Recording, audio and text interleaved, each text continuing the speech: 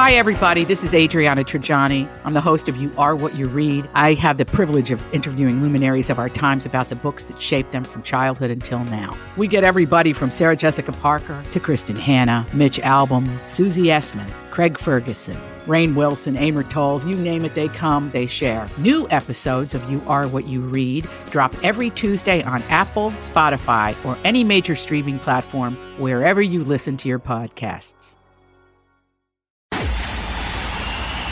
It's time for Joyce's Thought of the Day on News Talk 850 WFTL. Republican presidential candidate Tim Scott is always worth listening to, and never more so than his remarks last week in response to critical comments made about him by former U.S. President Barack Obama. Whenever the Democrats feel threatened, Senator Scott said, they pull out, drag out the former president, have him make some negative comments about someone running, hoping that their numbers go down. Mr. Obama hasn't appeared much in public during Joe Biden's presidency, so the fact that he made it a point to derogate a black Republican explicitly on a racial basis deserves attention. An editorial by Jason Riley last week said, "This, in part, is what Mr. Obama said about Tim Scott. I think there's a long history of African American or other minority candidates within the Republican Party who will validate America and say, everything's great and we can all make it." I would say that Mr. Obama's remarks about Senator Scott are on a par for political incivility with Donald Trump's that John McCain wasn't a war hero because he was captured. As with Mr. Trump's preposterous logic, Mr. Obama is saying that Senator Scott lacks legitimacy and credibility as a black man because he's a member of the Republican Party.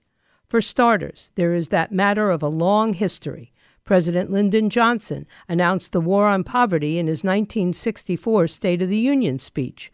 Worth noting are the causes Johnson gave for the persistence of poverty in U.S. cities. He said it was rooted in a lack of education and housing, in a lack of decent communities in which to live and bring up their children.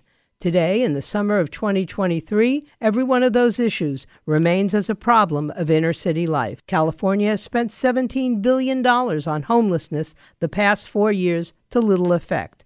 Public housing projects built in the 1960s are deteriorating in New York. Governor Kathy Hochul and Mayor Eric Adams have made the creation of affordable housing a priority to minimal effect.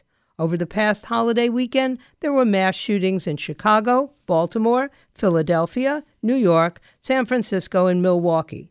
In the Chicago area alone, some 60 people were shot.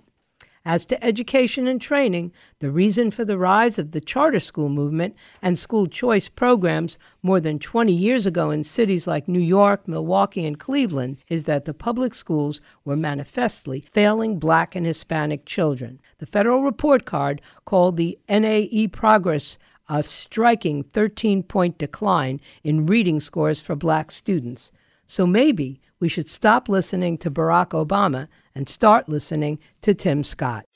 Get Joyce's Thought of the Day anytime. Subscribe to her podcast right now on the all-new 850 app and at 850WFTL.com.